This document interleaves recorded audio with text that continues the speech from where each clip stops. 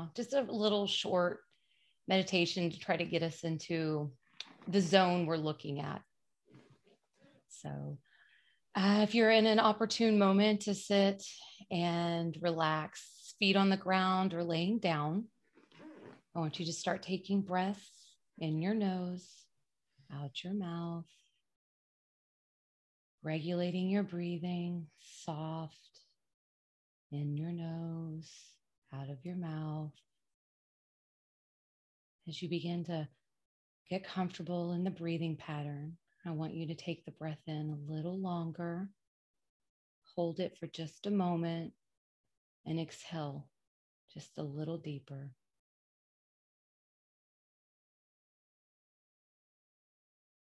Feel yourself dropping into your heart space, relaxing down, feeling grounded.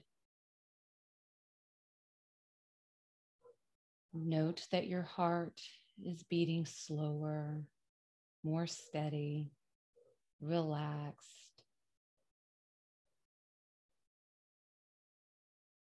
Now I want to ask you some questions. And inside of these questions, I want you to let your imagination run wild. I want you to ask yourself, who are you when nobody is looking? Who would you like to be? Take a moment to envision your ideal life. What does it look like?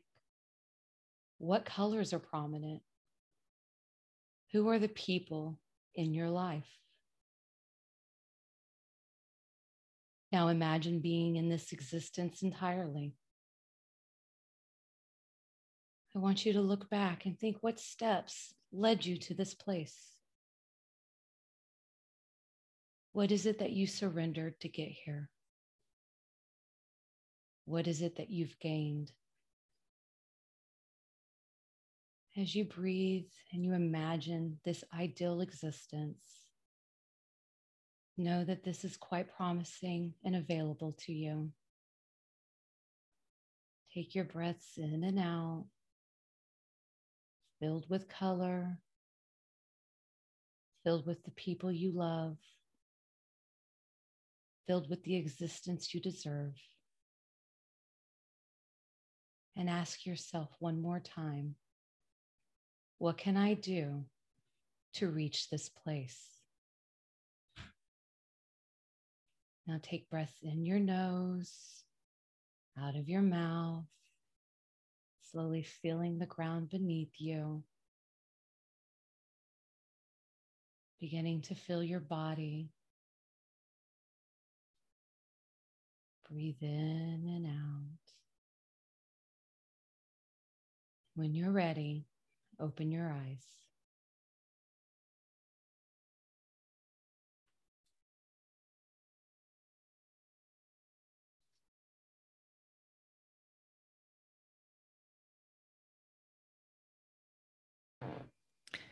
Thanks, Danielle. That was really lovely and grounding. And it's a really nice meditation to be leading us really nicely into the topic we're going to talk about tonight, Right. which is letting go. I had wondered why I had written that out today. And then as we're talking, as we do prior, and kind of, which I don't think our audience knows, that we don't sit and come up with a game plan before every podcast. We free flow. Yeah. And we spend, as long as we choose prior to recording. And then when we hit the topic, we'll know.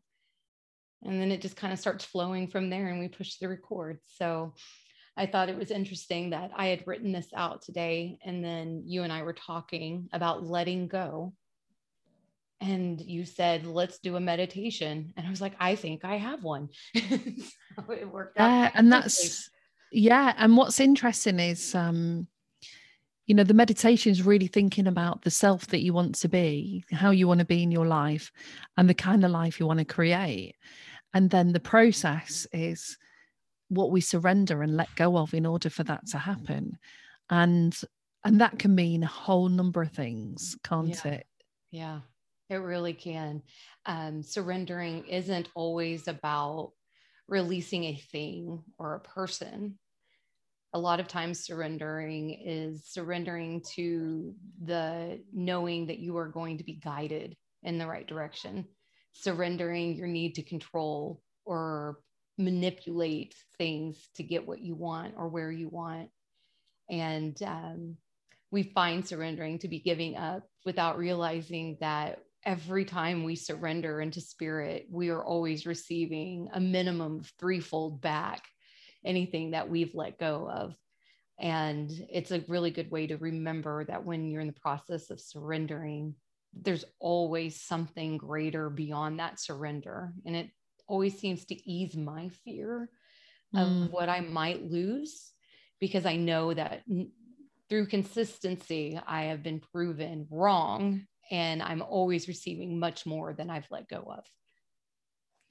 I think it's interesting as well. There's a couple of things you highlight there, because one relates to a sort of process of me starting to understand what surrendering can really mean at one stage. But like you say, the key thing is if people hear that, maybe they will react in the way that we've reacted in the past, which is, does surrendering mean letting go? And it activates the fear of loss, because of course loss and grief is one of the most profound and deeply difficult experiences for a lot of people to go through. And so the fear that arises is we're not always aware of that fear, and sometimes people are aware of the potential to lose a partner in that you split up, or the fear that you're going to split up, or the fear that you're moving away from your family, so you're not going to have what you had, which is part of that process of loss, because loss isn't just synonymous with death. It's a whole range of things. But surrender, I think sometimes it's a difficult thing for people to wrap their heads around about what that means. But what we know is, if we do want to go towards a life, sometimes people hang on to things because they think, well, if I let go of these and there's nothing, what am I surrendering to? Or the lack of hope and trust that something will come along, or you will meet someone or be guided towards something that takes you one step further towards your dream. And your dreams don't always look like the dreams that you've imagined in your head. They can change form, like what we was talking about earlier.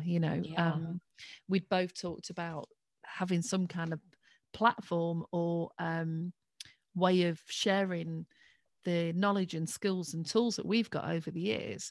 But we wouldn't have even been able for a moment to dream that you could do it online. I didn't know I was going to be able to have online meetings all the time until last year, because Zoom had to be invented, Windows Teams had to be invented. So we can have a dream, and we can only create that dream according to what our minds can construct. But we can only construct what we've been familiar with. So when we're thinking about what we want, or we're thinking about the situations that we're in, about whether we want some of those things or not, our minds can only construct it through our prior experience, through our history. So the dream to hold is amazing. And this idea that, say, like me and you were talking earlier, we have this desire for everyone to be able to access tools, advice, information that can really start to help them live the lives that fulfill them, that feel satisfying and good to them, whatever that is. But the mechanism in which we thought we were going to be able to do that, we tried, and sometimes it worked for a particular time, but it didn't continue to work. Just as we can walk into situations that look like they're working and look like they are thriving for the people that's involved, or the job looks like the best job. And then there comes a stage where things change, or the situation changes, or our feeling about it changes. Right. And so, like the masks come off and the truth begins to reveal, and it's nothing like what you had initially walked into, because once those masks are removed, you can't help but see that truth. And then that's the stage of, do I continue this and fix, or do I let go and move forward? And that's a really tough one for a lot of people, isn't it? Especially if we look at that in the context of relationships, mainly, romantic or love relationships, even though we can love our friends, it's sort of there's the slight difference, but how we can really, like, there's several processes that are going on, isn't there? When you meet somebody or you go to a job or you're in a new relationship, there's a forming of attachments and a forming of energetic connections that we have with the people and the things and the experiences that we're having. And sometimes we don't realize that our desire to remain involved in that is just the brain's the faculty of the mind to keep you involved in something that's familiar and safe. Well, the ego loves familiar. Yeah. It's comfortable there. Otherwise, it sends up these fear signals that says it's not going to work. This isn't going to happen for you. If you leave this, you are never going to have this experience again. Yeah. You're not going to have a great relationship. You Right. might not find friends. What if you don't find a job? What if you don't, you can't move and you're stuck in, and it's all of those different mind thoughts that come through that can often, before we've even allowed ourselves to entertain what we want and the dream that we have, right, and even trust that is something we can even reach for. Yeah. We stay in the situation that is familiar and safe. Yeah.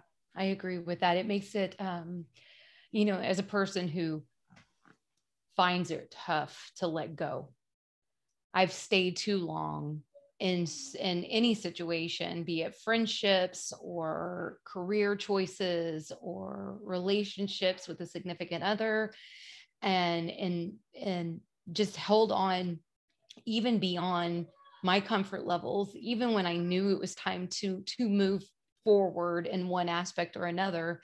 I would find myself just grasping onto what I knew because it's familiar. And if you're a person that goes through a lot of changes in your life, which most of us are, we might not all acknowledge it.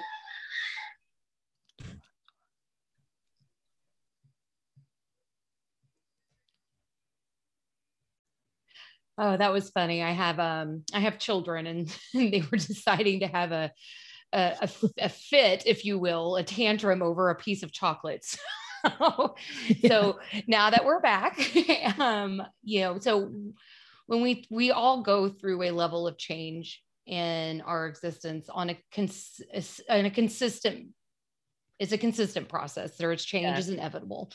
And when we hold on to things the way that they are, we're not allowing the gift of what can be, could be. Yeah, exactly. And going back to the meditation, we have a tendency as a human to sit in the past, right? We want to discover our past, we want to do our shadow work, we want to revisit our childhood, past lives, yesterday, when we're feeling really honored and sacred in what we're doing. We sit in the present, right? We're able to meditate in the present. We find ourselves in this beautiful gift. But sometimes it requires us to look into the future. And our future self holds a lot of information for us. And we have access to the future self just the way we do our past self. And if you ask your future self what it is that you are, what you should know, that what it is that you're going to be, you'd be amazed at the answers that you're going to receive. And these clarity moments are going to come through for us of, what it is that you can be.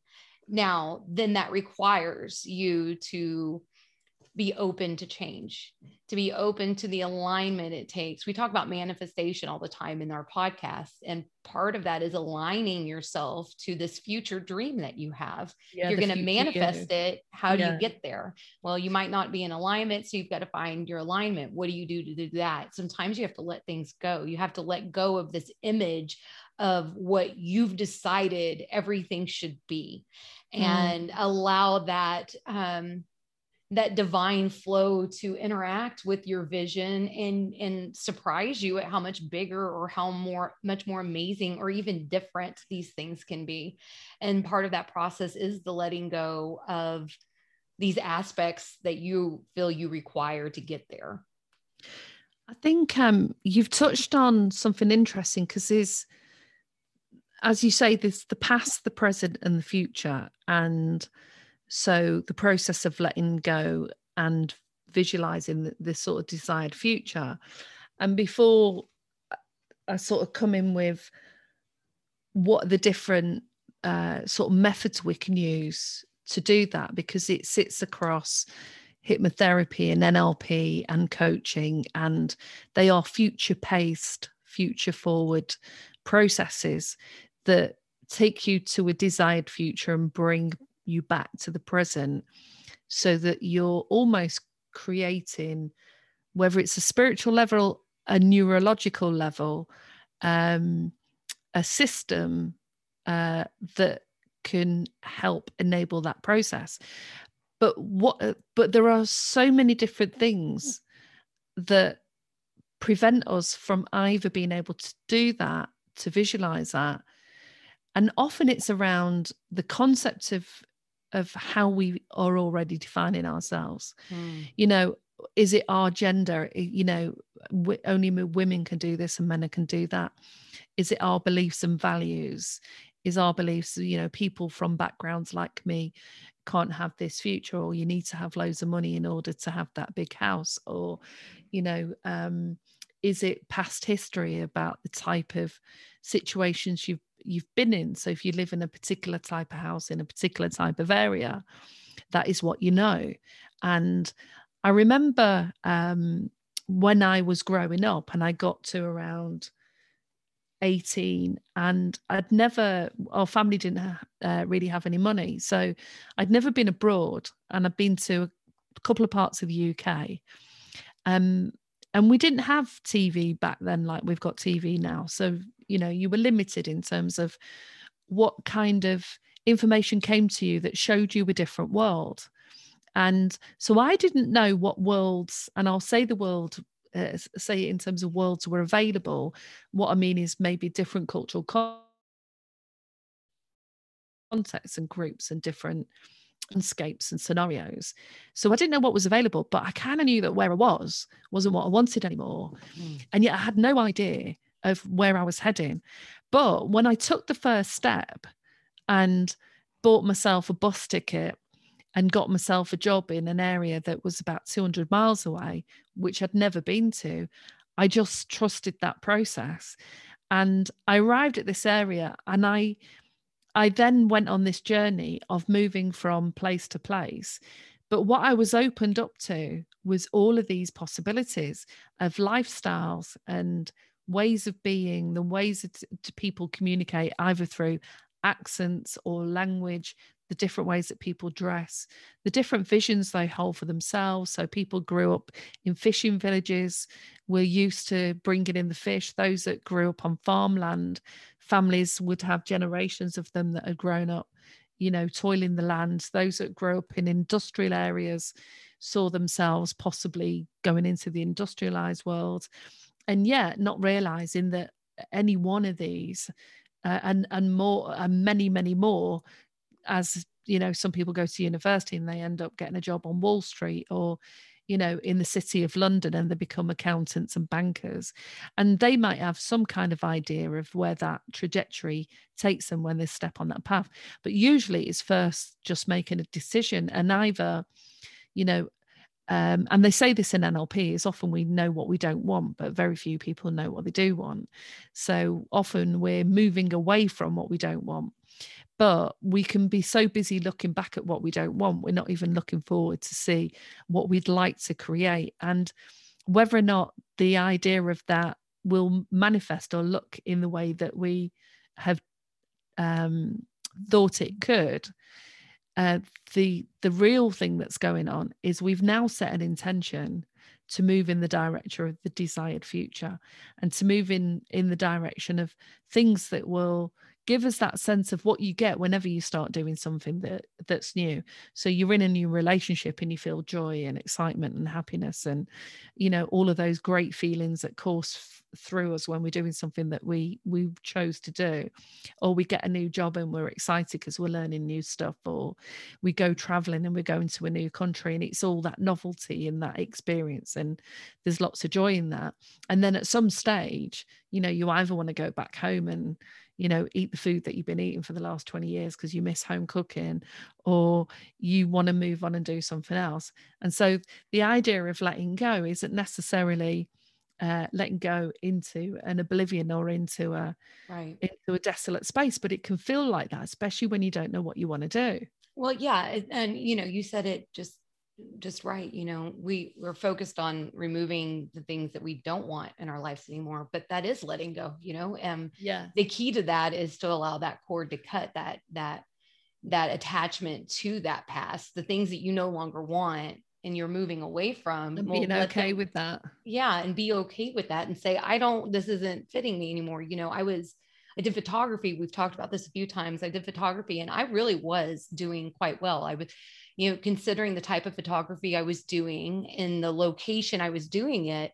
I'm very forward. I'm very future in where photography is now in the state that I live in. And, so I was starting to get really on this momentum, and I got a studio, and or they were building a studio. And so my mom passed away. I got the keys to the studio and 3 new kids. Right. And so during this process, something kept telling me, you're not going to be a photographer anymore. Not that you're not going to love photography, not that you're not going to might bring your camera out one day, but this is no longer your career. And I fought against it because I told myself, this is the grief talking. This is the depression talking.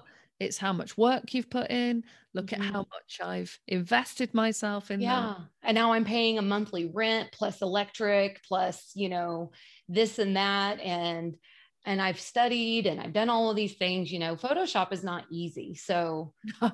I've got the gnat, and what's the gnat doing? Why'd you bring a gnat into my view? That's a real gnat, by the way. And then the ones we talked about last time. Yes, the gnat in the work field. And then I realized one day that I was just unhappy doing the same things that once brought me joy. Yeah. And that it was okay to let go of this thing, that shadow, or my photography really put me through my shadow work. My dark night of my soul was really expressed fluidly through my photography. And once I recognized that, I realized that I was no longer in that place where I had to create through this portrait example, that I am now creating in a different way. And so the release was about a year. It took me about a year to fully accept that this was no longer my career path. I would pick up family photo shoots, which is not my type of shoot anyway, or just like here's and there's, and it would really start showing how much I wasn't creatively invested in what I once gave my all to. Yeah. And it was much easier to let go then. But if I hadn't have dragged it on the way I did, perhaps I would have stepped forward a little faster. But because I allowed myself to grieve the process and to let go in the way that I needed to let go of something that was so pure to me, so it evoked things inside of me that I had never felt before. The ideas, the creative energy that would blossom inside of an idea that turned into a photo shoot, that now turned into a print that's being shared, by people, and allowing myself to grieve that process, that all of that hard work I had put in. It just allowed me to acknowledge myself, that it wasn't a waste of time, that it wasn't all for naught, that there was purpose in that part of my journey, but that journey was not my destination. And to acknowledge that my destination was much larger and much different than this journey had been up till now, this doing photography, being creative in that sense, and releasing that to open myself up to sacrificing this piece that no longer fit me, to opening this creative palette up in a new way, has allowed this space to enter into what we're doing. And in the way I'm thinking about the creative ways that I'm thinking about producing these new ideas, these new revelations that come to me would have never been there had I kept the space closed off, because I was insistent that the way that, because I did all of this work and because I put in all this time and effort and because I'm paying money every month to a studio, I had to do it. Because I told everybody. That's a good one, because I let everybody know that this was my goal. Yeah. So then it's hard then. Yeah. Yeah. Now I'm a failure, Yeah. you know? And so now you have to worry about that. And the reality is you have to fail in order to succeed. Nobody succeeds their first try, you know, and it doesn't matter if that's a thought or something massive. But it is, you know, we have to have these trial and errors to get to the place that you want to be. And just comes to find out that I'm a creative being and I just have all of these outlets of creativity, and photography, although it will always have a very special place in my heart, is no longer it's no longer holds the validity in my creative space the way it once did. So yeah, but that's fascinating, because that really illustrates all of those different facets that we were talking about earlier and that we've started to cover now, which is the idea is, you know, you had a very strong idea about what you wanted to do and you made that happen and you were successful and you were doing that for ages, and then started to allow yourself to admit, because we can often know, and it can be a tiny voice or it can be a really big voice, but allow yourself to admit that actually it's not really giving me the joy and passion that originally was. And then you have to wrangle with but I've paid all this money and I've done all this work and I've studied all this stuff.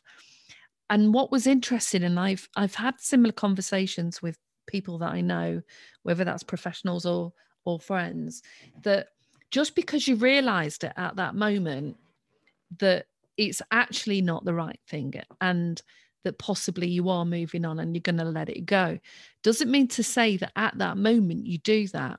Right. And I think what you've illustrated really beautifully is often there is a process of days, weeks. Some people will make a decision straight away and that's it.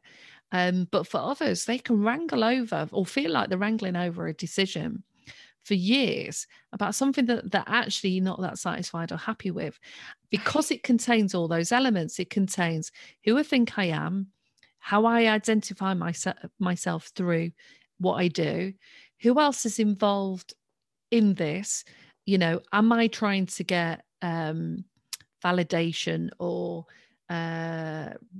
recognition or all these things that we can get through external sources? Do I think I'm letting myself down? Or is it that if I don't do this anymore, am I going to feel like, you know, I didn't stick with something, therefore I'm not successful?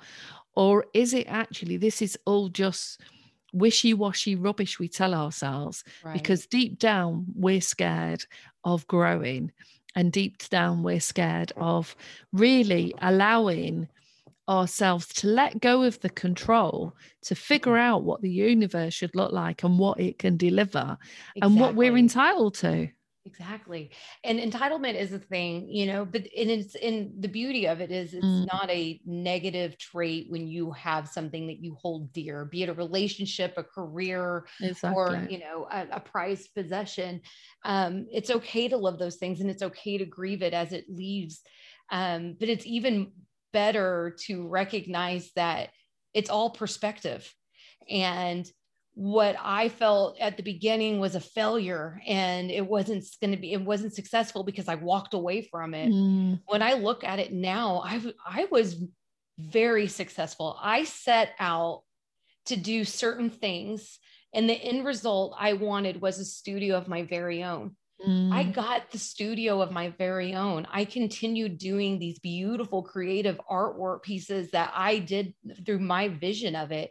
And if that's not success, just because it's not on a fame scale or on this massive monetary value scale, it doesn't make it any less successful. I got out exactly. You got the return on exactly what it was. So you got the return on exactly what it was actually that you had wanted it to look like. Because your end point was getting the studio. Yeah. And you arrived at that point. And I didn't force the studio. The studio was then in the natural progression of what was happening. I was bringing in enough money to carry the studio and feel justified in doing so. But as soon as that happened, of course, there was all these, outside, the universe knows exactly what it's doing. And it knew that I was going to need all of these things in order to propel me into what my actual destined path was. Because I'm hard-headed, but I will say that it is okay to grieve the things that you once held dear. It is okay to say, I loved this thing that I held on to. And I'm now, as I remember after my mom passed and we got the boys, I remember telling people I'm grieving this life that I thought I was going to have. Yeah. That I'm at, as much as I am grieving for the loss of my mother, I'm also grieving for this life that I had worked. You were gonna, yeah. Yeah, because I had worked really hard to get to that place. And then, things come along and life changes. And I had to learn how to let go of the things that were no longer available to me. I was having to reach harder. I was having to bend my value system. And by that, I don't mean ethical. I mean, the way I chose to do photography, the type of artistry I was doing wasn't your basic, most of the time, you'll see that if you ever look through my photography, you'll see that I did family portraits, but you will always see the difference between my family portraits and my artwork because of what spoke to me. And I would reach out and I was starting to do family portraits again. And that's when I knew that if I was willing to make sacrifices on what spoke to me, and I'm just going to put subpar work out, then maybe, and then complain the whole time as I'm editing, then maybe this wasn't for me anymore. And I needed to allow myself to change, evolve, and let go of this aspect that I once held so dearly to who I was and what I represented. And the thing is that that's part of the programming almost that we're all party to, which is, you start something and almost like you go to university for 4 years and then you're meant to go into the field because you studied X at university, or you really wanted to do that job, and everyone's like, you really wanted that job in 2 years down the line. And what I've realized, and I think again this has been a progression in terms of human evolution, certainly in the Western world, of people don't start a job at 16 making tea, and in 2 years' time, if they're lucky, photocopying, and then 5 years' time, they might be lucky to be typing letters up for the boss. And in another 10 years' time, they're managing a service, and then they're 65 and they get a watch and they leave. That process doesn't happen anymore. And people would work hard and study and study and study for doing that one thing. And that still happens in some parts of business because that needs to happen in some parts. But also for some industries now, you can go in and we learn. We've got so much access to information. We can learn something so quickly that we've learned it, absorbed it, and delivered on that or utilized that information in a certain way. And then probably, as we've spoke before, okay, what next? And we go with the flow scary. Of how fast that goes. Yeah. So it's a real tricky process for a lot of people, because identifying where you're at, who you are, is it an even tougher one, especially if who you've been has been defined through family, friends, and you've never really sat down and really reflected. Is some of my dissatisfaction and depression or anxiety actually linked with me doing lots of things that don't light me up, don't bring me joy, or I just don't get the satisfaction out of it? And then sometimes you need to make a decision. Okay, this is my plan for the next year. I'm going to earn this money. I don't absolutely love it, but I'm now going to make a decision to start heading towards things that are going to do that, because you can transition. Just as you can take time to grieve, you can take time to transition towards your next thing. But it's really difficult for people. And I think, as we have talked at other points, that's letting go of dreams and ideas of what we thought we should be pursuing. It gets even tougher when we start thinking about people and relationships of what we've invested in, and whether or not we should continue to invest in that. And then making a decision that feels like it works, because often one person makes a decision that works for them and it doesn't work for the person that they're with, and one person will hold on and one person will easily let go. So I think any one of those processes or situations that we're looking at through a deeper lens can feel like a real struggle. And it's only possibly as I've got older, I've realized, and I had a conversation just about this today, where I realized I've always been, and I think we both share these similar features, I've always been creative. But the creativity was often separate from the work I was doing. Then as the creativity started to emerge through the work I was doing, I was creating things, but didn't think I was being creative, because I thought being creative was just an artist, not just, but that's where the I know creativity, exactly what you mean. Yeah. It only was inside of the artist. Exactly. Yes. Whereas I would be drawing up plans to, I don't know, create a project for kids to help them with social skills or something like that. And I'd read a few books, draw the information, draw it up, and then set it up. So was creating that process for ages. What took me a long time to click into place was realizing I couldn't do them forever. Once I'd done them several times. And so it was only when I was talking to a colleague today where I said, now I can create and design a bit, a business concept or a program or a project, and I know all the different facets I need to bring in, and I will help make sure that it starts off like that. Then I don't want to be that involved with it. And in the past, I used to think that was me being a little bit like detached. And when you do some lines of work, attachment is the feature. So to not get attached and not care so much looks like you don't care, but it's not. Right. It's just do you get difficult? And you are correct, because creatively, I mean, there was one point where I had a job in customer resolution at a mortgage company. So if your mortgage went bad, something happened throughout the process, you called me, and you would have to get creative in the way you spoke to people, the way that you explained the situation. And you don't think about it as being creative. But the reality is you could have gone off of this little sheet that has the go-to answers on pretty much any question, but that sounds less than heartfelt. And if you're in customer resolution, you need to get a little creative in the way that you explain things to people so that they feel understood and heard. And that they're not just a number. Even if they are just a number, the reality is nobody wants to feel that way.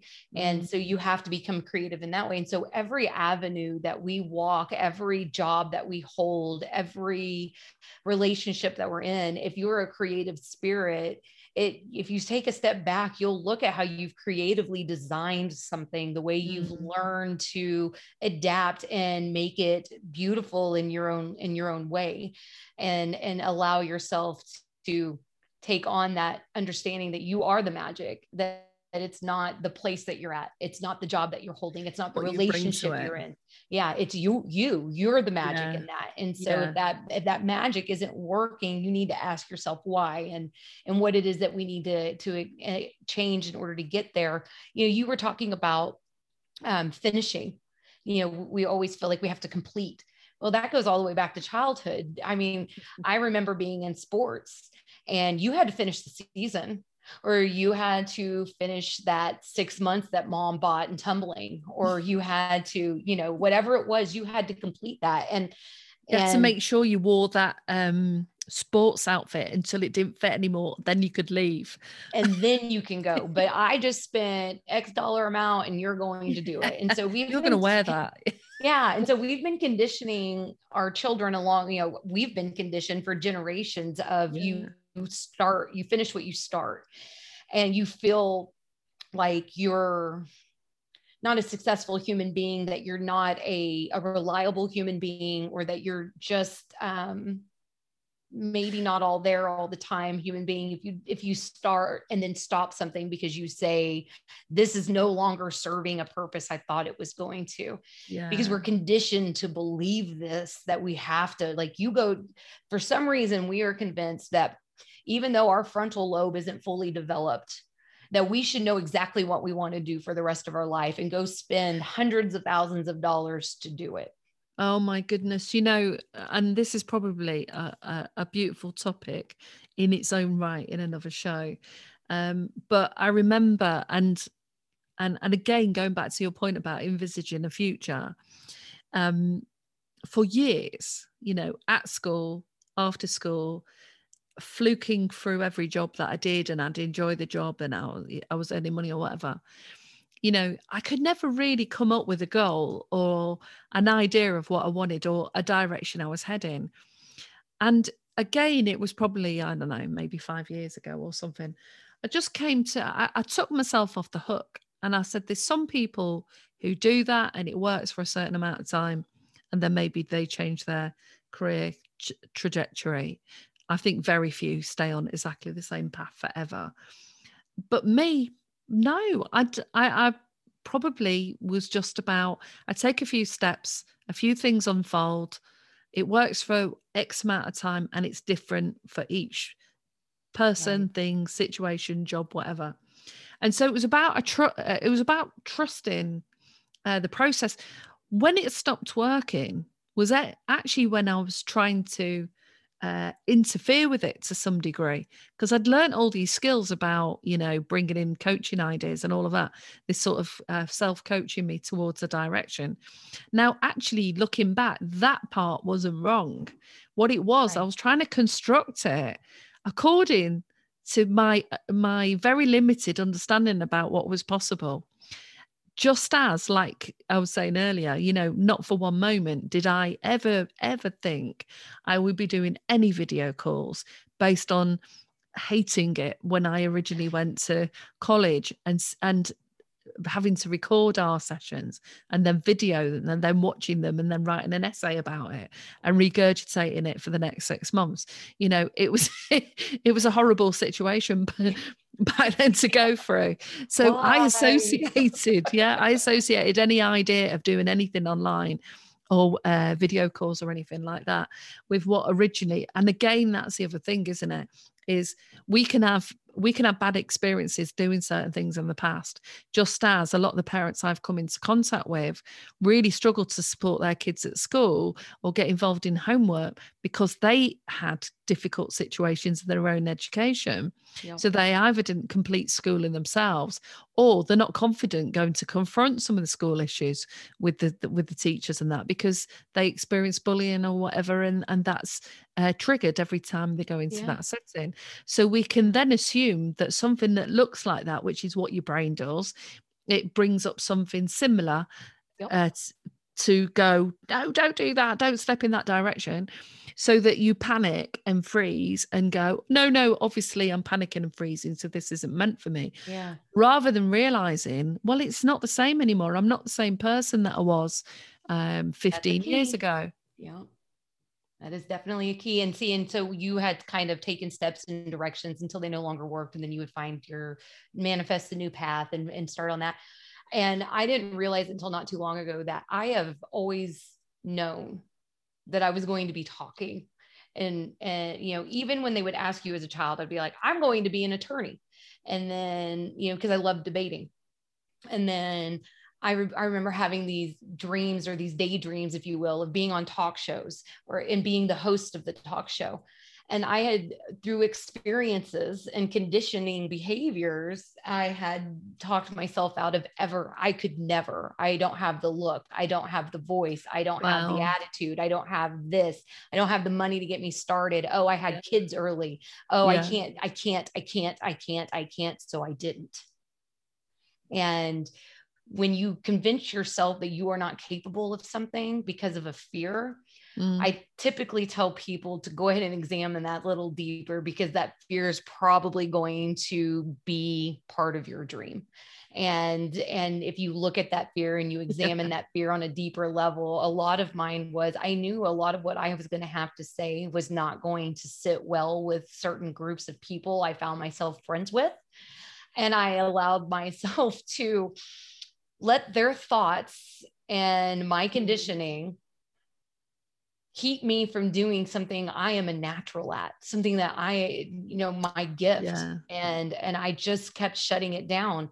And when I began to look at my future self is always in front of people. My future self is always talking to people about how you can be empowered, how you can do this for yourself. And I wasn't going to get there through photography. I wasn't going to get there through being, in a mortgage company. I wasn't going to be there through managing restaurants.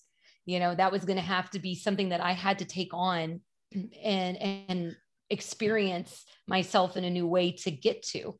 And so I had to face those fears, and I had to let go of those past experiences and recognize that I'm not that person anymore. I'm not the person that shies away from negative comments. I'm not the person that allows toxicity in my life to fester any longer. I've and that's okay to have been that person, because I didn't know any better. But now that I know better, I now have a new set of dreams. I have a new set of goals. I have a new reality to set up in place for myself. And to do that, I have to let go of those remaining pieces that kept me stuck there, saying I wasn't going to do it. I wasn't going to be enough. And even if you can hold on to the ideal or the dream, the destination that you've got in mind, it doesn't take very long if you've got people around you that have got some vested interest in you staying the same and not changing in any way. It doesn't take long for their influences, even the way that, because some people could just look at you and they don't have to say anything, and it's already disarmed you in some way. Especially if you're empathic and you can really feel, you can read a room, is how I call it. If you're the type of person that can read a room, you've experienced a person that doesn't want to see you grow. And that could be unconsciously. A lot of these people don't even realize that they're doing this. So it's not you against them. It's really you against yourself, because people are very unaware of the way they present themselves. So that we can read your thought pattern based on the expression on your face, and we can feel what you're thinking based off of how we're feeling now. And it's easy to get weighed down by other people's perceived opinion of you, and then allow one person's opinion that match that perceived opinion. And now it's just, that's fact and that's that. And especially if you're somebody that relies on a lot of external information, because you can be internally validating, which you can validate yourself, or proportion of people will rely on external validation, but they're relying on the wrong sources of people and situations to validate that, because often really you need people around you that have sort of already started going in the direction sometimes that you want to go in, because the other ones, yes, a lot of it is unconscious. Yes, people don't realize they're doing it. And often their fears are, if you change, that might mean I'm going to now start looking at my own life and checking out whether or not my life is satisfying. And oh my goodness, you might force me to think about things and do being something. yourself can cause a lot of people to be uncomfortable. Yeah. And that is part of what we have to accept, that, when I look at people that have manifested their big dreams, when I really pay attention and I maybe catch a biography real quick, a quick little bio of what their life was, they all have a very similar structure. And I chose myself over another person's opinion. I chose myself over the conditioning of my childhood. I chose myself over the expectations that maybe a parent or a relationship had. And knowing that that is the consistency behind everything. I have a friend that calls it the movement of selfishly selfless. And in order to become selfless, sometimes you have to be a little more selfish with your time, your energy, and what your dreams are going to be. Now, I do have questions about, this process of letting go through, the psychology standpoint. What is it that you would say the process would be of the beginnings of letting go, when you realize that maybe when you wake up, you have this awakening, right? The awakening being this career, this relationship, this whatever this path is no longer, it's not serving me, and you can feel it. What is that? From a psychology point of view, what would be your next step or thought process? I think, first of all, it's helping some or enabling somebody to start realizing where are they on the cycle of change. So the idea of the cycle of change is the first step is people can just be unconscious, not aware of what's going on, but they're feeling something. They're not happy. They might, and this can be short-lived, or it can be something they felt for a long time. And sometimes it's much harder to really ascertain what that's about, because the longer you've lived a life in a particular way, the more it looks like your everyday normality. And even if it's been different, you can have forgotten that you actually existed in different ways. Because once you've been in a situation a long time, especially if it's more destructive, it will chip away at your personality and any remnants of self-esteem and sense of self you've got. And the more that happens, the more vulnerable you are to the interpretations and opinions of the other people around you. So firstly, it's if you're working with someone, it's really about what is it that they're sharing with you in their story that indicates whether or not they've just started to become aware that there are some shifts taking place. What is that awareness like for them? Is that evoking some fear and anxiety? Is it evoking curiosity and excitement? Is it evoking internal thought processes of, well, that's ridiculous, I can't do that, surely, no, and so there'll be a whole range of different processes. So as looking at that externally, that's what I'd be interested in, because it's very easy to be on the other end, objectively listening and witnessing what someone's sharing with you. And I've made this, and again, I talked last time, I've made the mistake before, is just because someone started to identify something doesn't mean to say that when you hand them the ticket for the plane ride they've always wanted, or the trip to the studio or whatever, that they're going to take you up on it, even if they really think that they want that. So there's that process. So where are they on the cycle of change? Are they aware? Are they starting to get some clues and indicators? Where it can happen fast, and I've seen this time and time again in my work, is when a crisis occurs. So people generally go to the GP when something gets worryingly, they get more and more worried about what it is that they're experiencing or seeing happening to their body or to their mind. Will take them to the GP. There's a crunch point. It's like a tipping point. At that point, they're then ready to share what it is that they're starting to notice, they become more aware of. Other crises can be car accidents, losing your job, losing your house. What I'm really keen to help people do is it doesn't have to get to that point. Some things you can't control. Other things we can divert that. We can shift the path before we end up going in that direction. So what is it that they need some help with? Did they need to see some of what the signs are telling them? That they might have had several relationships where they've all ended up being maybe abusive, or quite quickly they've got dissatisfied. So let's unpack that really quickly and see how you're ending up in that situation, so we can almost like take a different route on the motorway, right. And it's reroute almost like you. they're at a fork in a road right then anyways, like that moment of Yeah, clarity requires a fork in the road, and you make that decision at that crossroads point. it can be. It can be over a number of years, especially Yeah. if you've been in a relationship a long time. That's often the tough ones. Other people, you see, we've all got different standards and we've all got different beliefs and values. So what is the crunch point that leads somebody to make a change in their life, that moves them on to a different path, and possibly the path that they should have been on? Because I don't think we're ever on the wrong path, but we might stay in a particular situation doing something for a while that's just not feeding our soul anymore, because we don't realize actually we've outgrown it and we should move on. So it's different points for different people. So first of all, it's what are they aware of? What are we noticing? And if we're noticing it, it's no good feeding it back if they're not even receptive to it.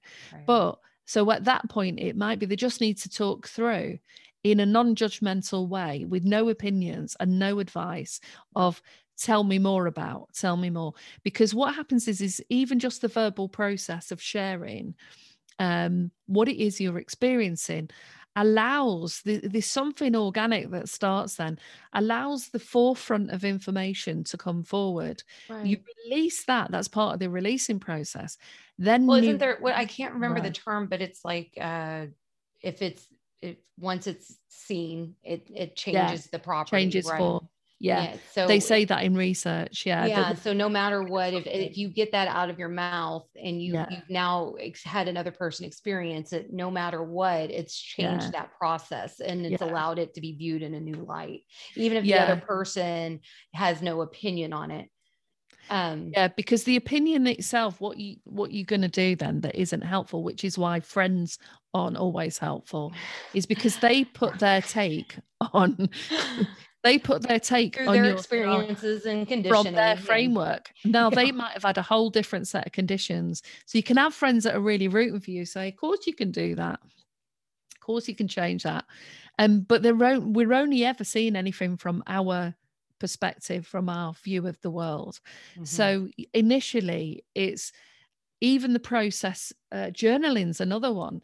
If you Mhm. write down everything that's in your head and just keep writing without editing, without making sure it's spelt right and it looks great, just write and write and write until it comes out. It has the same thing as you're moving through into a new process. If you articulate it to someone, you share what's going on, and they let that land in that space without, you just examine it as though you're looking at, a rock you've just found as a Right. geologist. You just look at that situation. Then it might be if somebody starts saying, what I really want is, and you can get someone to go, well, you were there in the past, tell me about that, and you're there now. And then you've got to then look at, so where do you want to be? You don't want that. And then you can, depending on how receptive someone is, it's then looking at the desired future, what they want to construct. Right. If you ask them that and you get a lot of, well, yeah, but, then you're in a different situation. You've got to then Right. start challenging what the Yeah, yeah because but is part about. of that process is the acceptance of it, is the acknowledgement of accepting exactly where it is now, Yeah, not where it was, not where it's yeah, going to be, but where it is now. So when we talk about the photography, when I left that, I had to then accept that I was going to be a stay-at-home mom. And that might be my only future, that, because I went from 3 kids to 6 kids overnight, that maybe that was my path. And I had to accept that. And yeah. then I Your had to path find unfolded in a way that you were just not expecting, didn't it? right. And then I needed to find gratitude in that the acceptance that if this is my destiny, is to be a mom, then I'm going to be the best mom that I know how to be. And if I am not going to be individualized any further than that, that I have to be grateful that maybe the seeds that I'm planting in these children are Mm. going to be what creates this new legacy. Maybe the legacy has changed, and to accept and then have gratitude, inside of that acceptance, I really feel pushes you, propels you forward into whatever this destined experience, this experience that you're meant to have, that speaks to your individualism, that piece of us that's separated just slightly from the one, of how we express it, and allow that to happen. It kind of propels you into that situation. It took a minute, because you grieve you realize the process, you grieve the process, Yeah. you speak out about the process to either if you don't have, people you feel you're confident enough to speak with, and you write it out, or you speak it out to yourself in mirror work. And then, then you have to start accepting it. And that doesn't matter the situation. Even if you're in a very fearful situation, you have to accept that is the situation that you're in, and that you're going to have to, and be grateful that you acknowledge that you are now seeing the situation for what it is, so that you can move forward in a different pattern, or a different walking, or a different way to get you out of that situation. I think though what you've highlighted also through that example are several things. So you knew as you were getting to a certain point with the photography, you'd set that up, you thought you were going to be doing that for a long time, and you've booked the studio. A curveball entered your life that you had not even thought for one moment. I would say about 50 curveballs all at once. So that's that, in a way. We don't have to say it's a crisis, but in a way, it was a whole big curveball that you had to now entertain, that you weren't expecting. And sometimes we have to react. We've only got a second to decide, or 10 seconds, or a minute to decide. Sometimes there are situations like that, and we react from a deep place. So part of the process was, okay, maybe I don't want to do the photography anymore, and maybe it served me a purpose and I got X, Y, and Z out of it. But now this whole life that I wasn't anticipating has just arrived literally on my doorstep.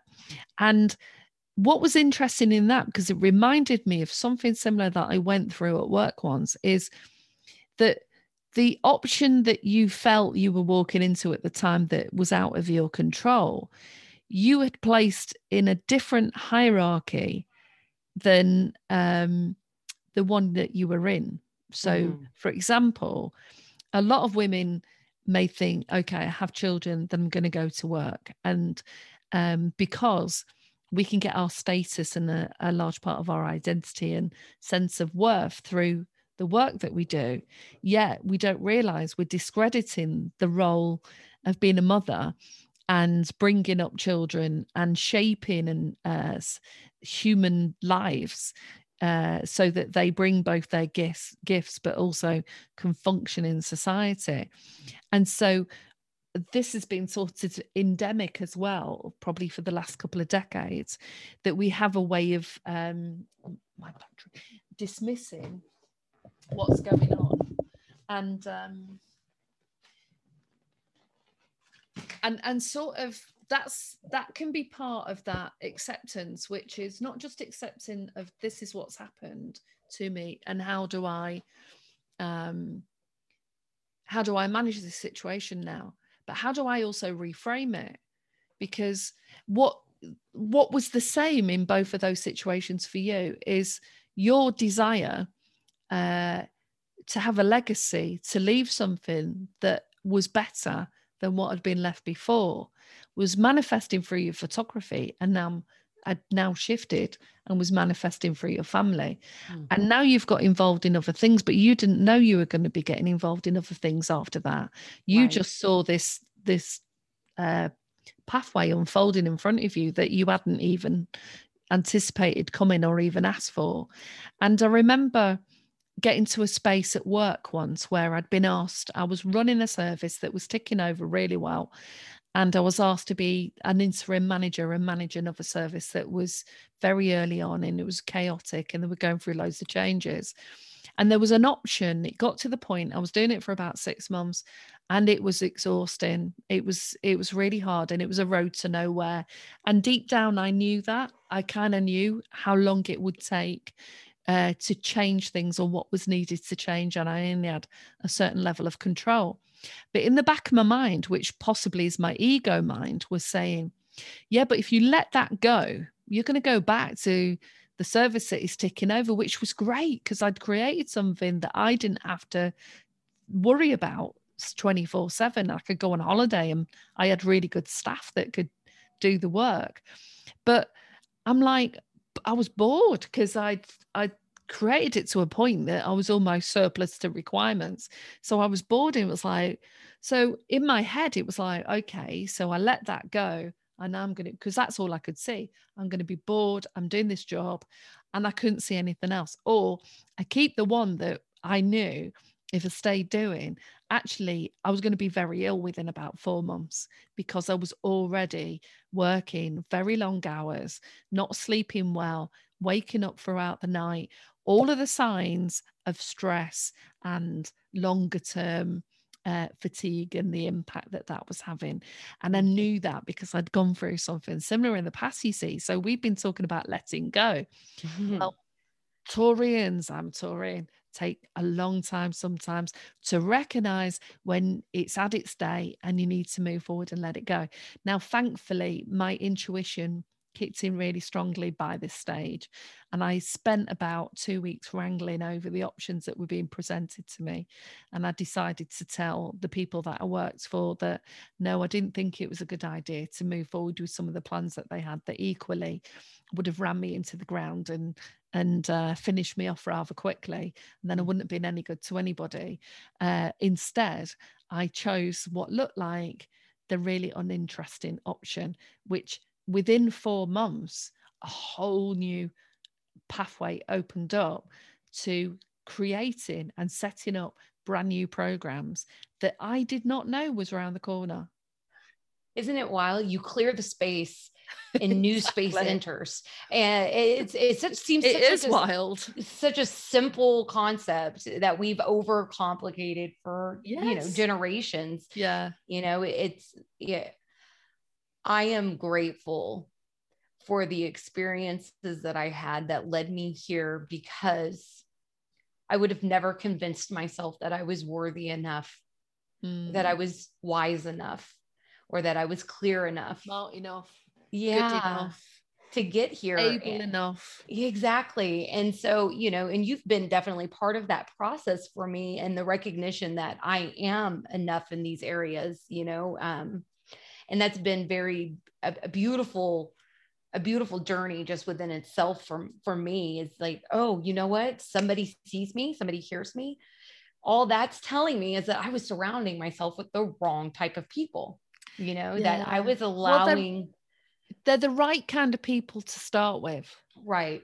The difficult and at the place that I was in, then they were promoting me in the way I needed to be promoted. And as I grew in this process, I realized that type of promotion was no longer valid for me. I needed something that was inspiring, something that was something different, or something that now fed the emerging qualities that you already had, but you didn't know you had them at the time. Right. Or maybe I did know I had them, but I had convinced myself that nobody would care. Right. Yeah. Yeah. Because the people I was surrounding myself with did not. Yeah. And now that I'm in a new place, in a new zone, I'm finding support everywhere I look. I find that even though I really don't speak in a public gesture way of this podcast, because it's so near and dear to me that I just, I love it. It's the baby. I take care of it. I hold it close. And, but everywhere I look now, I have people coming to me that I might've spoken to about it once in the past and just in passing. And like, how is that going? I cannot wait to hear, will you please send me the links? I've been waiting. And to hear that type of response compared to is anybody here? Am I alone? It's been wonderful. And you've really been a part of that process for me. You know, the recognition that I don't have to listen to that. I don't have to condition those ways. And maybe what if you had considered for once, Danielle, that none of that was true, and maybe this is the truth? And I'm like, wait, that's a thing. And I think very simple statement like that is probably one of the most profound things to say to anybody, because it's so many people walking around who perceive themselves to be however they define themselves to be. And, you know, that journey, I took that journey a long time ago, starting to what we call deconstruct the construct that we have of ourselves and who the people are around us, because you can't do philosophy without starting to do that, and you can't start training as a therapist without looking at the minutiae of your life. It can get a bit ridiculous sometimes, but you go into every crevice, because every interaction you have with someone is, whatever reaction we have to that is telling us something about what's going on. So you start to dissect that. You don't want to do it for too long, but you start to dissect it. And so the concept of who am I as a, inverted commas, woman, as a British woman, or as a white multi-heritage woman, or as a, you know, whatever labels we assign ourselves with, are usually constructs through the limited language and choices we have available through the culture that we grow up in. And we've talked about that before. So whatever I came with, it might be that what's fed into that is who you are. If you look at class, you know, if you see yourself as working class or as upper class, then that will come with certain ideals and ideologies about what you can do, what your level of maneuverability is within that. And there are people who have emerged, this more and more now. We used to call them just entrepreneurs, and there probably will be a new word that emerges, because I think there are more of that entrepreneurial spirit coming through, that are challenging the notions of who they thought they were, and would say, well, do you have to go to uni for 4 years to get a degree in something that I might not do? Well, yes, I could. That is part that I will then be paying off for the rest of my life. For the rest of my life, and people are beginning to see that, especially the generation of the millennials. Yeah. What was it? They only hold 4% of the wealth. Yeah. And do you know how scary that is? Because millennials aren't babies anymore. Millennials are mid 20s to mid 30s. Yeah, I think I hit a gap. I'm right at that cusp of a millennial. I'm not a millennial. I fall in that generation. I think it's Y, which is like a 3 to 4 year generation of why is this happening? But what we're seeing is that what worked for the generations before the millennials is not working for the millennials. And that means it's then not going to work for the generation below them and the generation below them. And so we have to find these new outlets to create an income, a resource that is survivable, because going to school for 4 to 8 years, depending. And then, you know, and I mean the upper level schools, the university, the colleges, just to go to a job that pays you the bare minimum. And how long do you have to do that? Because you're the equivalent, after that many years of school, you're the equivalent of getting the coffee. That's where you enter after going to school your whole life. To that level of, you walk into being what a person 20 years ago would have walked in without a degree and earned themselves up to that watch when they retired. And you might not ever get that watch, because now the field is so tight. You know, so we have to start creating. Do what? Yeah. Well, it changes so rapidly. And I think that's the other thing is, I was listening to quite a few podcasts over the last year, that the industries that we're training people up to go into won't probably exist. And this was pre-COVID, exist in a couple of years' time, because either some of it has been automated, or human needs are changing, and what's changing now is certainly since COVID is we're thinking about where we live, what we need in the places that we live in. And that's also enabling us to reflect on our lives, because so many people now have had the opportunity. Right. And what do we do if the world shuts down? Yeah. And now we have to create a new existence. Yeah. And so part of that is letting go of this original existence, not only on your personal scale, but on a collective scale. We are walking into this age of technology that is really changing the game. In the next, what they say in the next 20 years, we're going to surpass any type of technology gain that we've ever had in before. And so what does that tell you? Well, that tells me that we're going to have more automated systems. We're going to have more AI. We're going to walk into these fast food restaurants and maybe see one human, and that human might be cleaning a restroom, or they might be, and then give it another 20 years and then we'll have AI for that. You know, we might have a manager that's there so that they can turn on the systems or regulate the systems if something goes haywire.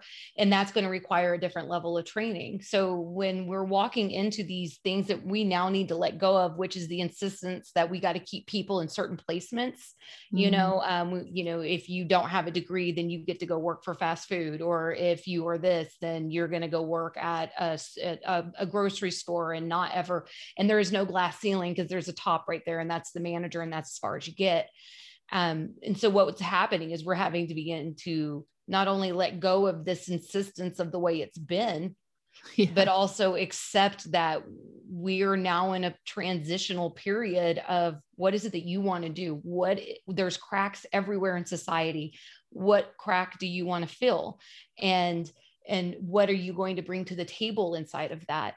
And allow the collective to catch up into that arena, which is we have to be more creative, more thoughtful about what we can't just go to school, get a job that dad had, and then retire. That's no longer really viable for a lot of people now, because people can't afford school. People can't get into the schools that they can afford. Or they can't get the job because they went to the school that they could afford. So what does that lead you to? That leaves you to this online arena. And this online arena has a lot of gaps to fill. And you can start to see that we're starting to do that. And even though these larger companies are taking that first step, I'm really noticing small and medium-sized businesses coming through. As much as Amazon can be a pain in the butt, and when we think of, all the negative sides of things, they are definitely helping. Well, they set a standard. I mean, they certainly changed the approach. When it comes to me ordering something and not having to go 3 miles because the postman came when I was out at work to then go and pick my parcel up, to the fact that I can just go to the corner shop to deliver it back to, Amazon. Exactly. or we're working from home more now, so we don't have to, so sometimes companies come in and it can, there can be pluses and minuses, but they can set a new standard that actually we didn't know was possible. And they did. So now we have these small and medium-sized businesses. And so we would have stuck with the old system. And I would have seen that, say like the post office would have carried on offering us the same shoddy service, and that was the only option we had until these other companies came in. And now I don't even, if I forget to buy something at the shop, I don't even have to do an online shop now and order 50 grocery items. I can get Uber Eats to go to the shop and bring me back a can of tomato ketchup or something. Right. So the whole notion of what we can do. But I think going back to your point about letting go. So part of, if we look at this as a collective consciousness, is we've been in a place for the last year where it's been incredibly, that curveball. It was a curveball. It came out of nowhere for a lot of people. It's activated the stress and crisis response for a lot of people. And then as things stabilized a bit and we realized what was going on, for those that survive it and manage this, or the ones that have gone inside themselves and stopped all the external noise of what friends and families think on everything, and started to be able to really think deeply about the way life is a sort of is happening from month to month, because a fair amount of people were able to work from home that wouldn't have been allowed to work from home before. Right. And they started to understand what quality of life can look like, and what happens when you're not spinning from one thing to the next, because we were almost spinning out of control. And Right. so that deeper reflection then puts you in touch then with the little insights and inklings inside of you that are your gifts and your things that you can bring to the table. And I've never seen, because we can look at the whole scenario over the last year from only a negative lens, and like what you said, we can see these big companies where it's a conglomerate, when actually we're seeing small companies and grassroots organizations emerging and finding their feet. I've never seen so much creativity It's ever wonderful. in I'm my in life. love with it. And I know that 2020 was hard on so many different levels. And I know that there's still people picking up the pieces of what 2020 left for them. And I'm not negating any of that. But I will say, if we look at the bigger picture and we zoom out maybe 10 years from now, 2020 was necessary for people to make that shift, and for people to start thinking about what's important to them, what is going to fulfill them, be that being in a relationship, in a career, in self, and the way that they parent, and the way that they interact, and the way that they hold everything. It's going to be this tangible moment in the world's existence that said things have to change. And I really am beginning to see these people emerging that were just in this monotony of day-to-day life. I wake up, I eat, I get the kids ready, I go to work, I come home, I get the kids ready, I take them to practice, I get fast food on the way home, I come home, I give them baths, then I lay down and I watch a movie, or I watch a TV show, or I play on my phone. Well, that's no longer. It was all disrupted, wasn't it? All of it. We barely have, even though there are sports going on in the States, it's still massively changed. It's changed everything. I can't get one of my kids on a team because there's not enough teams. There's not enough coaches for teams. There's not enough people wanting to play. And so that's something new. The way that we interact with the schools is different now.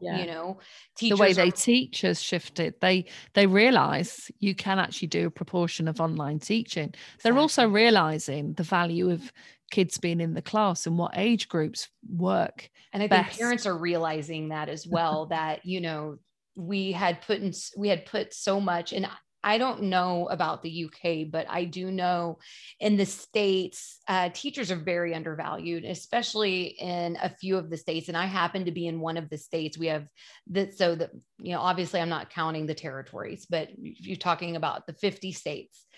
Oklahoma ranks in the bottom 5 and has. And part of that is because of the way we pay our teachers. And then we have all these expectations on what these teachers should be capable of in this short amount of time, while they have classroom sizes of 35 people. And then, so when we brought these kids home, say you have 2 kids, I'm going to say 3, because 3 was because most of my kids were my bio children were older, so they could do their own work. Now, the littler ones, I had to help.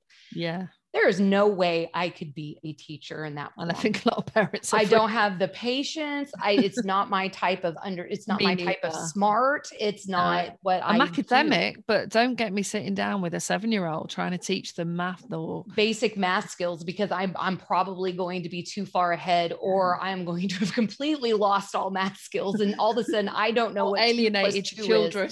Yes. And so we found ourselves actually being more honoring of this work that our teachers do again. Pay them more, take them back. Right. Please take my children. I can't do it. I actually remember, I know this is sidetracking a little bit from the theme that we're covering, which is around letting go, but also it is on the theme of letting go, because that's letting go of expectations. And that's exactly what that's exactly, we had to stop expecting so much from people. So much of teachers, and also gratitude for the work that they do. Yeah. And I had some sense of that when I did a stint of working in schools for 5 years, was my main key stint. And, you know, just trying to deliver the nice stuff that I was delivering. You know, I brought the nice stuff in for an hour with a group of 30 kids. And I would have a teacher come with me to help me facilitate that. Right. I wasn't doing it on my own, and it was exhausting. And with some groups, it functioned much better because of the way the kids were in other groups. You know, it was like playing the Bobbit game. One gets up, they sit down, the other one gets up, they sit down. And so I got some sense of appreciation about that. But I saw this and heard this a lot last year. Parents, like on radio shows and everything, take my kids back. Well, and I also think the reflection is there, because I do think the teachers have found more gratitude in the parents and us, and showing that we really are trying to take on what we can.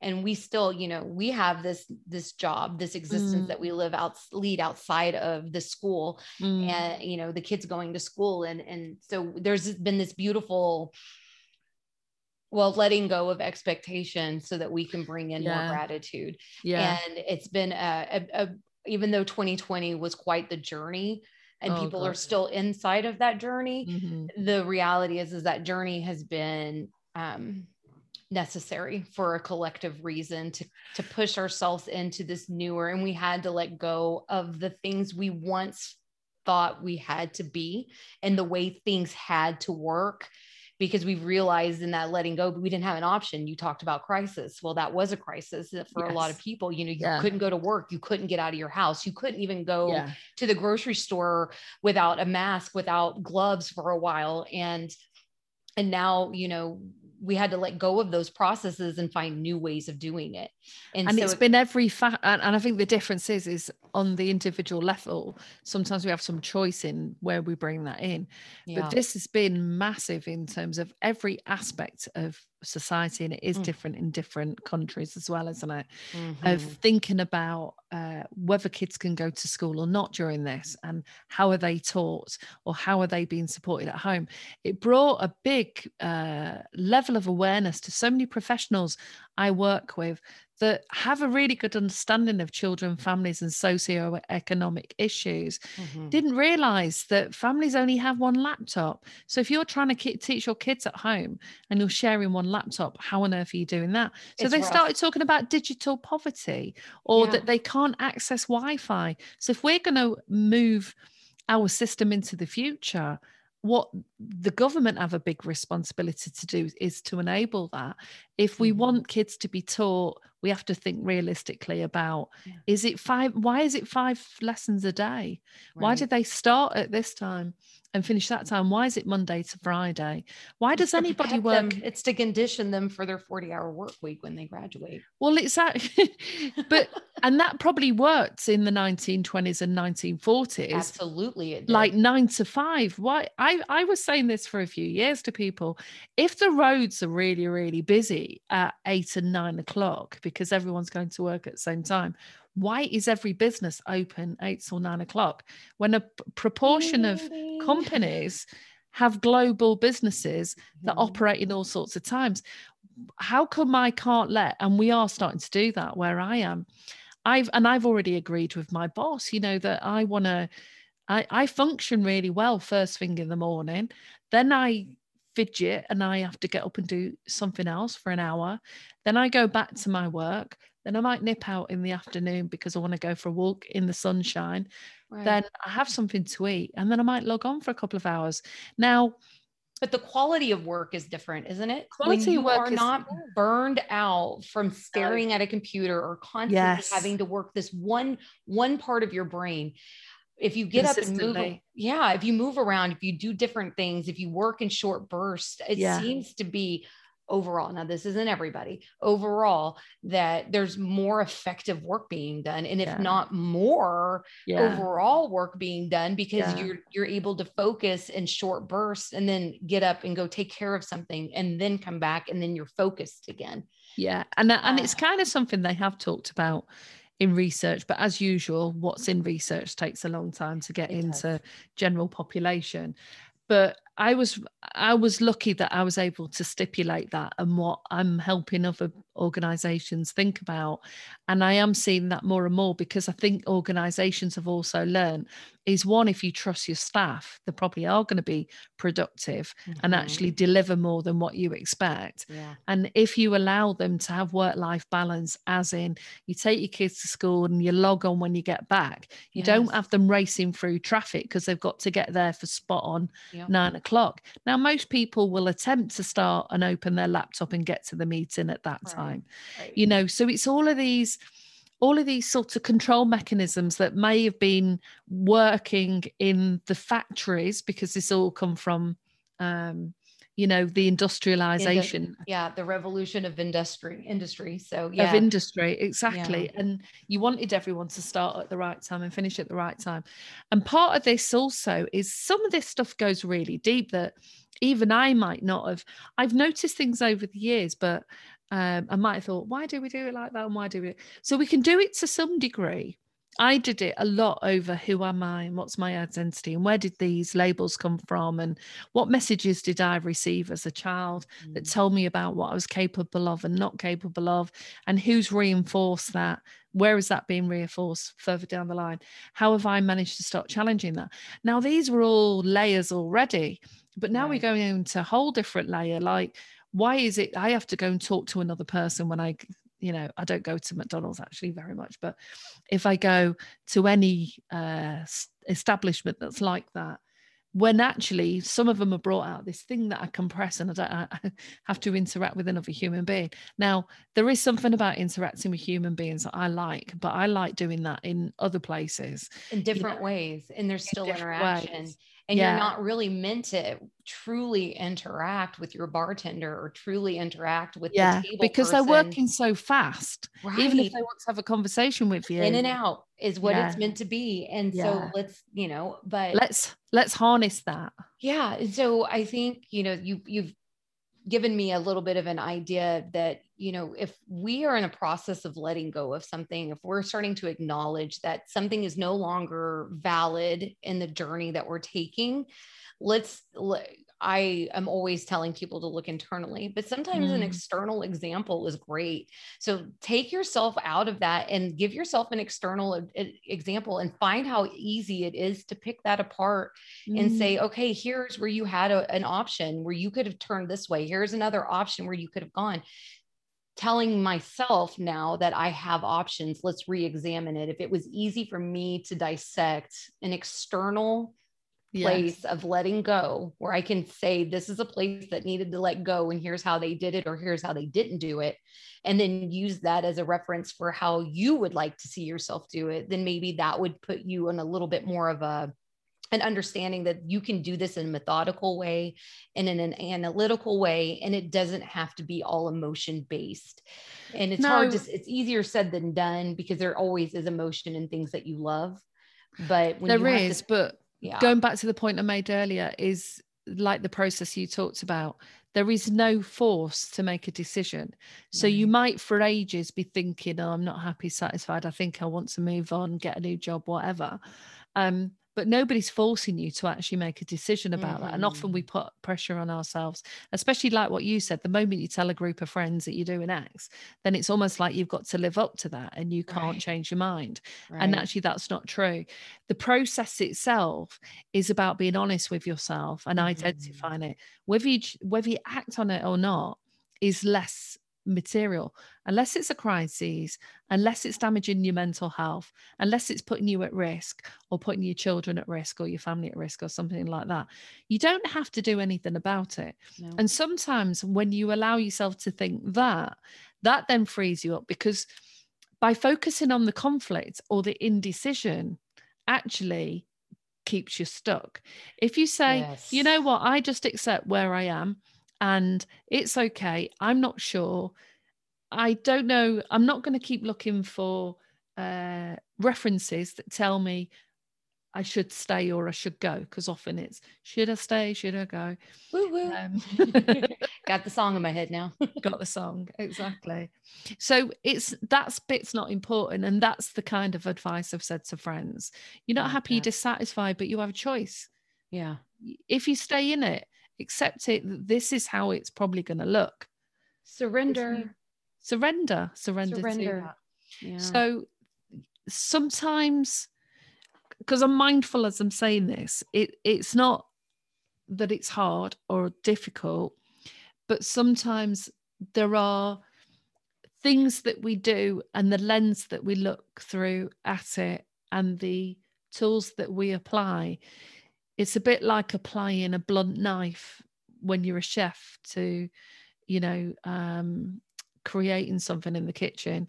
You need to sharpen your knife, or you need a different tool. And so sometimes you would just have to try different tools to help you think something through. One of the key things that I pretty much teach anyone I come into contact with, whether I'm doing it through work or just I'm inspired to say so, is get into that place of feeling into what this feels like. And often, if there's a choice coming towards you that you feel excited and enlightened and light about, and it just feels easy, that can be a sign of moving in that direction. But we can complicate that because we spend so much time deliberating over it. Often our first reaction is usually the reaction that we need to take notice of, but we have a reaction that we're not expecting, and then we go, no, it can't be true, and then we get into conflict. But recognizing that there's a process involved that will start to take shape the moment you start to place your thoughts on what the truth of what the scenario is and what worries you about it, or whatever, whether you choose to do anything or not, because the letting go process will naturally start to occur. And it really does. Even if that letting go is more along the lines of letting go of an expectation or letting go of a control, and less letting go of a decision. Instead of letting go of the person or the thing. It will kind of, it just has a tendency to even itself out and smooth that chaotic interference that you're feeling by needing to make the decision, by needing to have that choice to needing to take a step, and just allow yourself to surrender to the moment that you're in. And you were spot on. Yeah. Well, and I think you're right. It is that, that's then why surrender becomes a more poignant word for me. Yeah. Because the letting go sounds like, because there's always a sort of opposite of keeping or letting go. Sounds like an action you've got to take, when really it might just be acceptance and facing the truth of what is coming to you, and then surrendering to that. And the next step could be, if you're not sure what to do, is you just either ask your own unconscious mind or your higher power or whatever you believe in, or just become the observer, the witness, and allow that standstill to make the choices for you, because actions and things always have a way of unfolding in front of you to allow that decision to become a non-decision and more of just the next step that you take. And that's really beautiful in that. But before we wrap this up, I have to tell you two things. First off, I can't leave the segment without allowing everybody to let it go. Let it go. And then the second thing is, there has to be something, because I breathed in and swallowed the gnat. And so towards the beginning of this segment, the gnat that was bothering me. So maybe that's telling me that you're bigger than any of the issues or any of the annoyances in your life, the distractions. It's simple as taking a deep breath and maybe it's gone.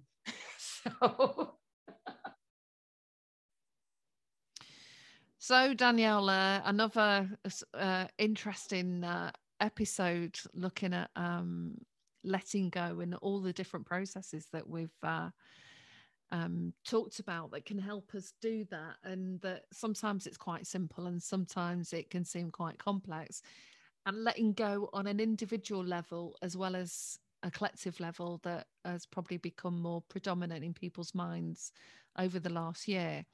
So this is possibly not the first time we're going to visit this as a topic, as we're transitioning from what's gone on in 2020, and we're at the very early days of really seeing what the impact that's been on people's lives. Right. But as I said earlier, you know, the beautiful moments for me, the ones that often stand out more, because we can get caught in looking at the problems and the difficulties and the sad things that happen, and equally we're not dismissing that, and that's important. But the beautiful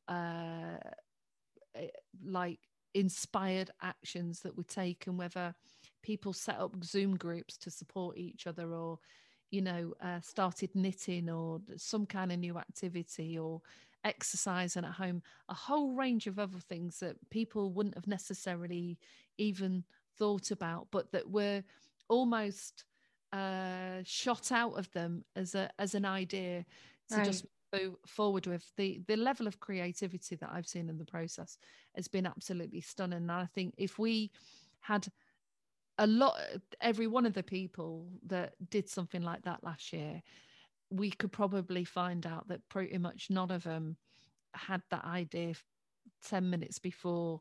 You know, there was a process in which that almost like the cork of the bottle was released, and everything was released in that process. There's always beauty inside of chaos. Beauty inside of chaos. Yeah. And even though part of that chaos is scary, and some of it's heartbreaking, and some of it is grieving worthy 100%, the takeaway is more of a positive experience in a lot of people's worlds, because they were able to surrender to the chaos that was going on outside of them, and inside of that chaos that they released and surrendered into, they became this creative being. And part of that creation is going to be heard in the echoes of generations to come. So it's the reverberation almost, isn't it? It's like throwing the stone into the pond, and we're starting to see the ripples, on a much bigger magnitude of how every facet of everything that we've ever been and done. And so for people that are feeling sad and reflecting on things that once was that maybe don't look the same anymore, they're on that journey towards letting go of those expectations and the vision that they created, thinking that that was going to remain the same. And there'll be other people that felt that way and have moved on already, and already started to realize that there are facets of them that have beautifully been activated and triggered. And what a beautiful way to get beautiful experience to have, is to get triggered and inspired to really start living according to what actually you love to do, you know, whether that is playing guitar, going roller skate, or whatever, anything. But I'm just conscious before we end, because we started off with the meditation, thinking about what it is, the life that we want to create. So the process of also moving yourself in the direction of that is not necessarily getting caught in the detail of what exactly that's going to look like, but it might be the feeling, you know, of, if I was to say that to you now, is if you imagine the way that you feel now, or some sense of the things that feel good, or the way that you feel when you do feel good, or you feel joy, or you feel peace, is as you take your visualizations towards that desired future, what does that future look like? What does it feel like? What's going on? And at some moment, allow yourself to immerse in that process, because what that does then is, rather than the brain searching for evidence that you're not safe, the brain can now start searching for evidence that looks like the desired future. Yes. The manifest.